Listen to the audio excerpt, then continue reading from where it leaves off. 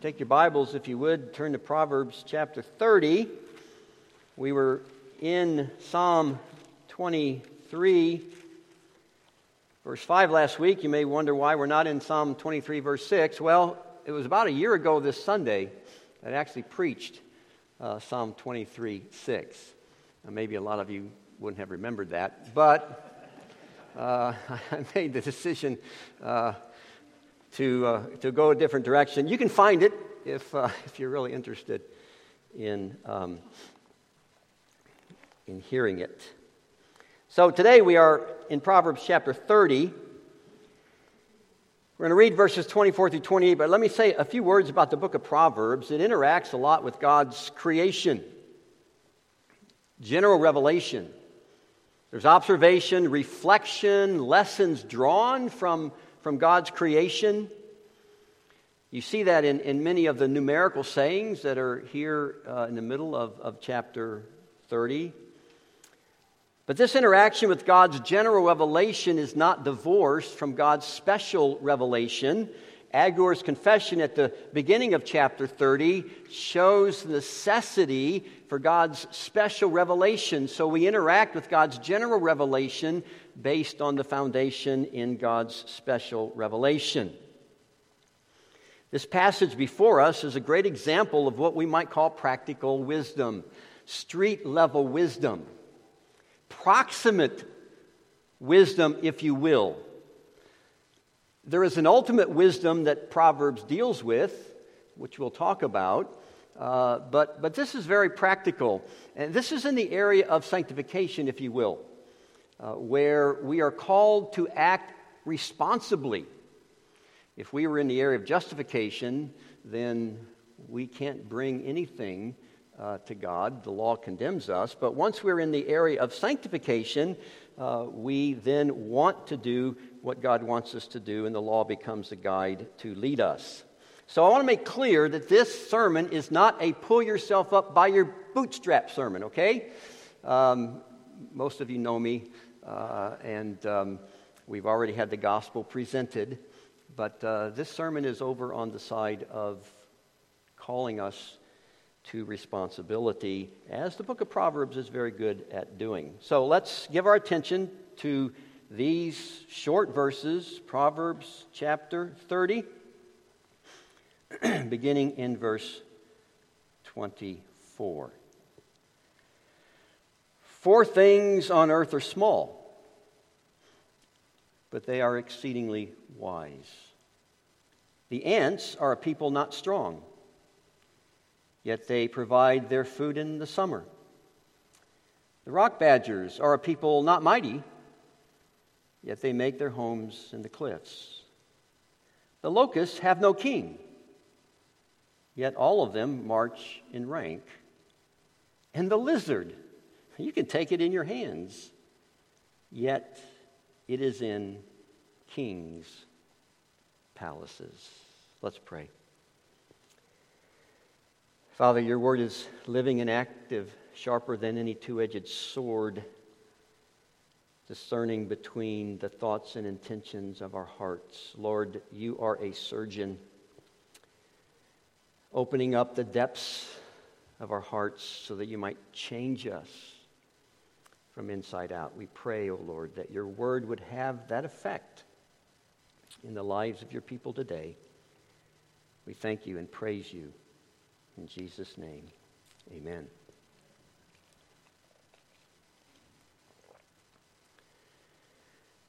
Everyone faces disadvantages in life.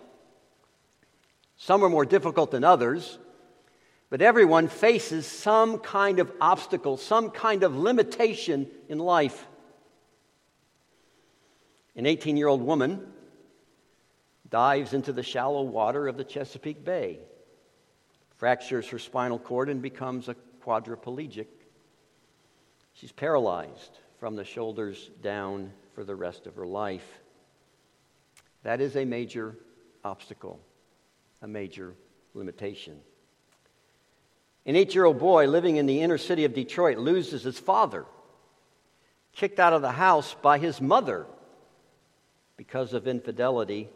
A single mother raising two boys working several jobs to make ends meet. So many disadvantages, so many pitfalls to avoid, so many things can go wrong.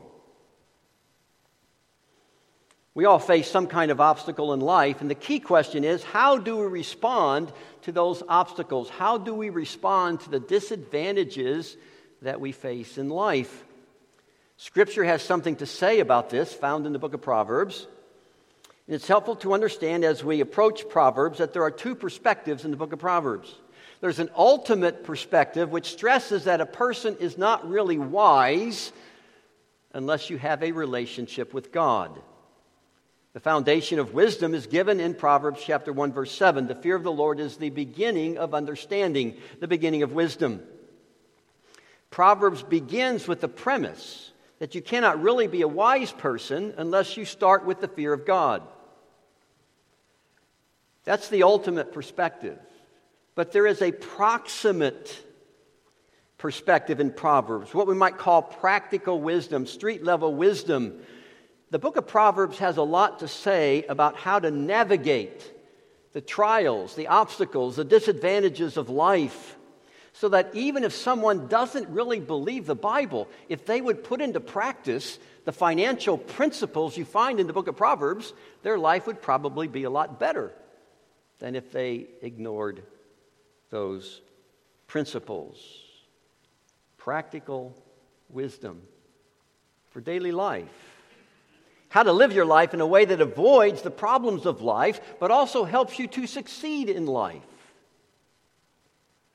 The answer that Proverbs gives to the question of how to respond to the obstacles of life goes against much of what we hear today. It goes against the grain of our culture today. The typical response today is to blame someone else for your life situation. To blame someone else for why your life is not what you would really like it to be. Your disadvantages are someone else's fault. Now, sometimes there's truth to that, isn't there? Some hardships in life might be due to someone else. There is injustice in the world. There are hard situations that are beyond our control. And there are appropriate ways and times to address those concerns. But what is prevalent today is the desire of people to find something else to blame for what has gone wrong with their life. The disadvantages that people face are real. Many times the excuses are manufactured, and the results are devastating. People never move beyond their situation in life, becoming trapped in what they see is hopeless. God's wisdom can help us overcome the disadvantages of life by focusing on the right things to pursue in life and to have the proper goals in life. We see this displayed in the wonder of creation. God has built into His creation certain principles that help teach us about life. And so we have the examples in our text today of 4 creatures that face disadvantages, but they overcome them. And they are used to teach us how to live in God's world in a way that demonstrates wisdom. 4 creatures, 3 principles, 3 obstacles that we're going to look at today. Street level wisdom. So the first obstacle that we see presented in this text is the obstacle, the disadvantage of not being very strong. And we will be able to overcome that disadvantage through resourceful planning. So this is exemplified in both the ant and the rock badger. Verse 25 says, "The ants are a people not strong, yet they provide their food in the summer. The rock badgers are a people not mighty, yet they make their homes in the cliffs." We know what an ant is, right? We know what it means when it says that they are not strong. You ever been walking along the sidewalk and you see an ant try to move a twig across the sidewalk? Even the larger black ants have a hard time with that twig. They lack brute strength. They cannot overpower anyone, and you can crush hundreds of them by just stepping on them. Now, as an aside, the little red ant is different, right? From this area of the country, you accidentally step on one of their nests and you're in big trouble. So we're not talking about that little red ant here. We are not as familiar with the rock badger. The technical name is Hyrax, a small animal the size of a rabbit that is vulnerable to the many predators that would make a meal of it. They're also in verse 26 described as not mighty. They don't have the ability to defend themselves. They're small, vulnerable to attack, easy to destroy, easy to make a meal of. And so both the ant and the rock badger are not very strong. Now, the way to overcome this disadvantage in these examples is through resourceful planning. The ants, it says, provide their food in the summer. To have food last from one harvest to the next, you have to do some planning. You have to do some planning so that you have food when summer gets here. You have to plan how this crop will last until the next harvest, and you have to work hard to make sure that those plans are implemented so that the goal of providing food all year is met. You see, wisdom is not only planning for the future, it's working hard at the right times so your plans are carried out. And the result of such resourceful planning is security. Security, you have food in the summer, but security is also seen in the example of the rock badger. They make their homes in the cliffs. Even though they're vulnerable to predators, they live in places that protect them from predators. This security is not the ultimate security which Proverbs talks about, an ultimate security found in God. This is a security that is a second level, if you will, security for the living of daily life. What we see from these two examples is that planning for the future is a way to provide security. So when was the last time you examined the direction of your life? What are your goals in life? Have you thought about how you might reach those goals? What do you need to do now to prepare for the next year that's coming up? What's the next major stage of your life? And how do you plan to prepare for that stage? Are you planning for retirement? Some of you think, well, that's a long way off. It comes quicker than what you think, believe me. Resourceful planning is a way to provide the hope of security for your future. Now, let's be clear here. This does not express a lack of faith in God. There is no dichotomy between trusting in God for your future and making wise plans for your future. Those two things are not necessarily opposed to each other. This also does not guarantee your future. The book of Proverbs recognizes that there are extenuating circumstances in life that may come along that you have no control over and that may affect your planning for the future. Major events like tornadoes and floods and other events like sickness and illness. It's no guarantee because God is sovereign and things happen in life. But resourceful planning is a way to overcome those weaknesses that we read about here and to find security on this level. The second obstacle that we come across is a lack of leadership found in the locust. Now, I have to say, I prepared this sermon 3 years ago. Nothing I'm saying now has anything to do with the fact that our pastor has been set aside for about a month, okay? So don't draw any conclusions based on anything I say. The same sermon I preached 3 years ago, okay? So verse 27 states that locusts have no king. In other words, they have no appointed authoritative leadership. There's no one to give direction or unity to their group. With a leader, people are more inclined to do what they're supposed to do. Without a leader, people tend to go their own way, do their own thing, pursue their own goals. No one to kind of hold you accountable. No one looking over your shoulder to make sure you're doing the right things. The locusts don't have a leader, yet verse 27 says they all march in rank. They march in rank. The word rank is a word that means division. It gives the idea that locusts advance as an army. They instinctively move as one, and what is interesting is that the verbs in this clause are singular. Each one moves or marches. And as each individual locust does its part, the group moves together.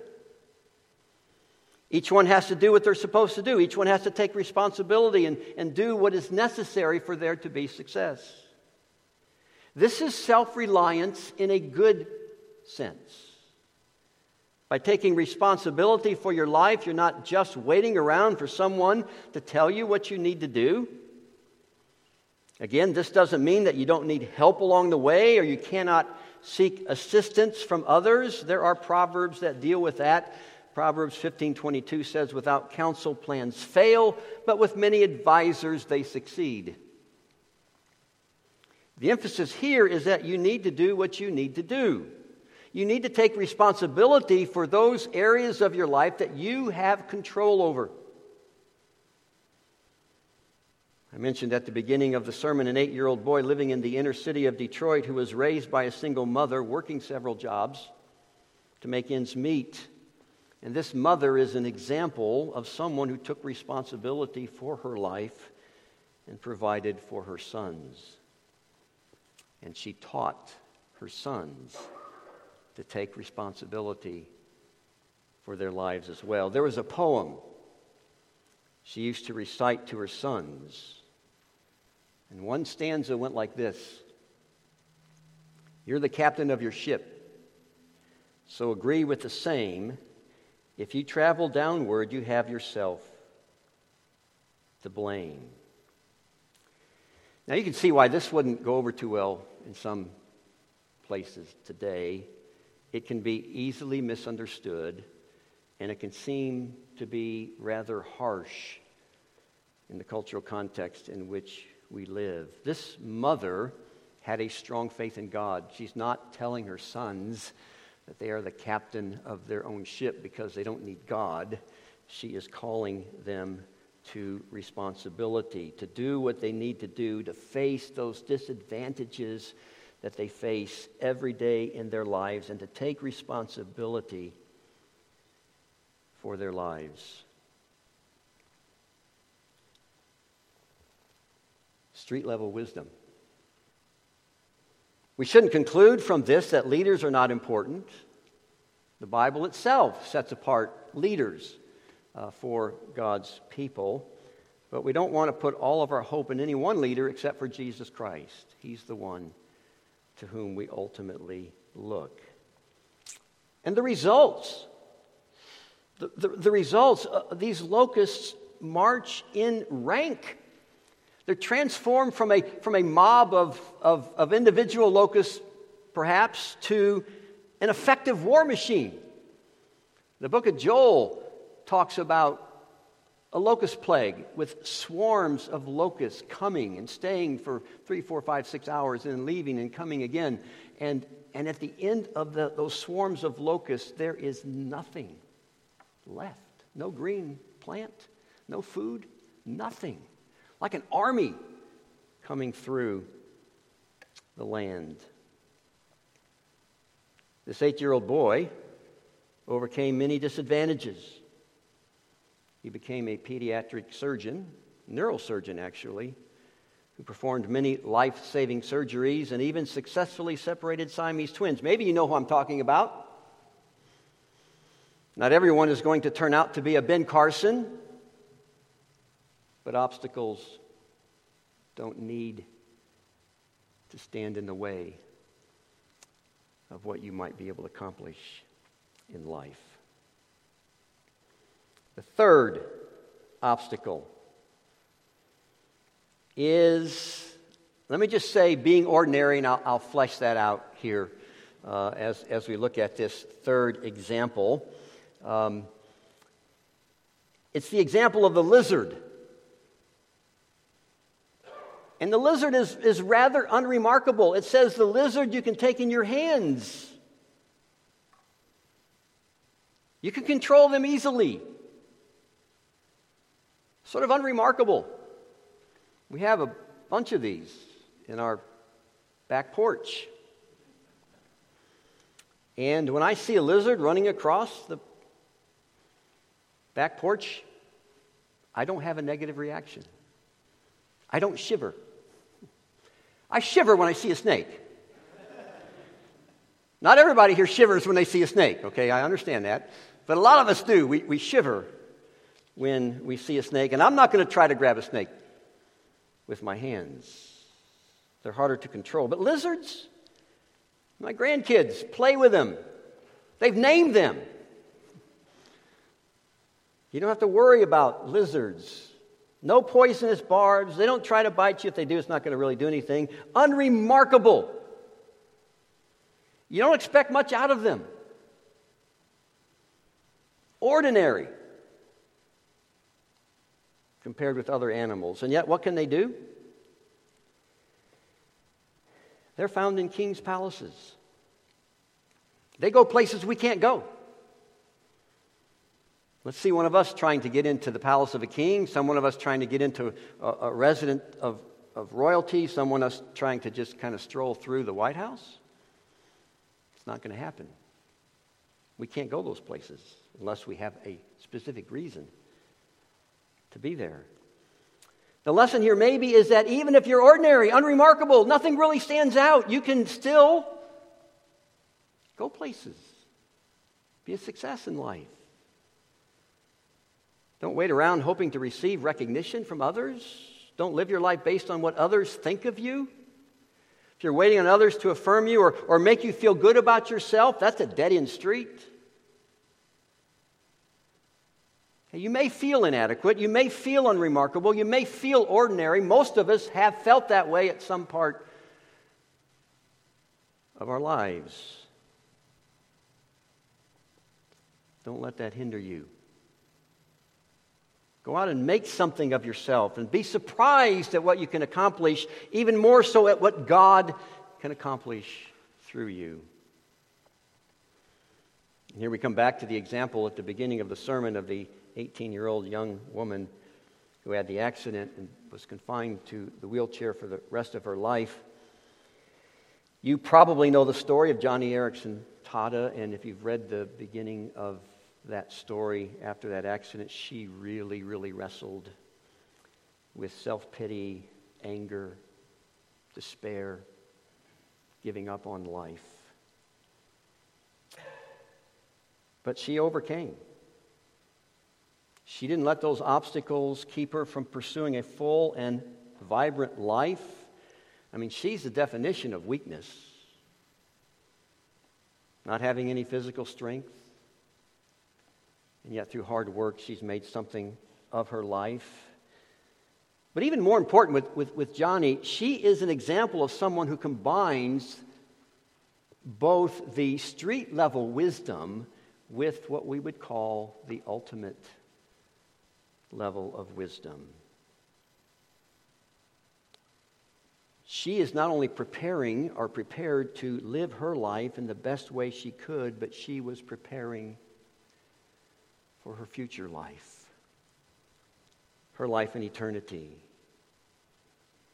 And if you believe in a life after death, why would we not be preparing for that life? Eternity with God.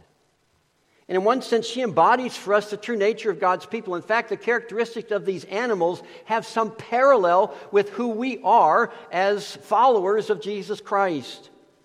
And we're not very strong in the eyes of the world. We must use God's wisdom to overcome a hostile world. Remember what Paul says in 1 Corinthians chapter 1, verse 26. Consider your calling. Not many of you were wise according to worldly standards. Not many were powerful. Not many of noble birth.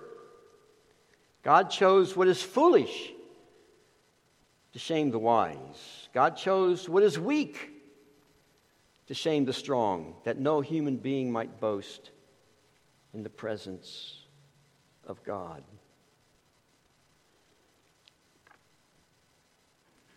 And we even have more reason than the locusts to strive for unity as God's people. Paul reminds us in Philippians 2 that we should be of the same mind, having the same love, being in full accord and of one mind, counting others more significant than ourselves. And like the lizard, we're kind of unremarkable, ordinary. But even worse, we had a really bad start. Because apart from Christ, we are, by nature, children of wrath, standing under the judgment of God. But through the power of Christ, we're made into an instrument of His grace, even a trophy of His grace, as He transforms our lives, accepting us through the righteous work of our Savior Jesus Christ through faith. So that now we are not identified by our sin. We are not identified by the disadvantages or the obstacles that we may face in life, because there's nothing in this life that can separate us from the love of God in Christ Jesus.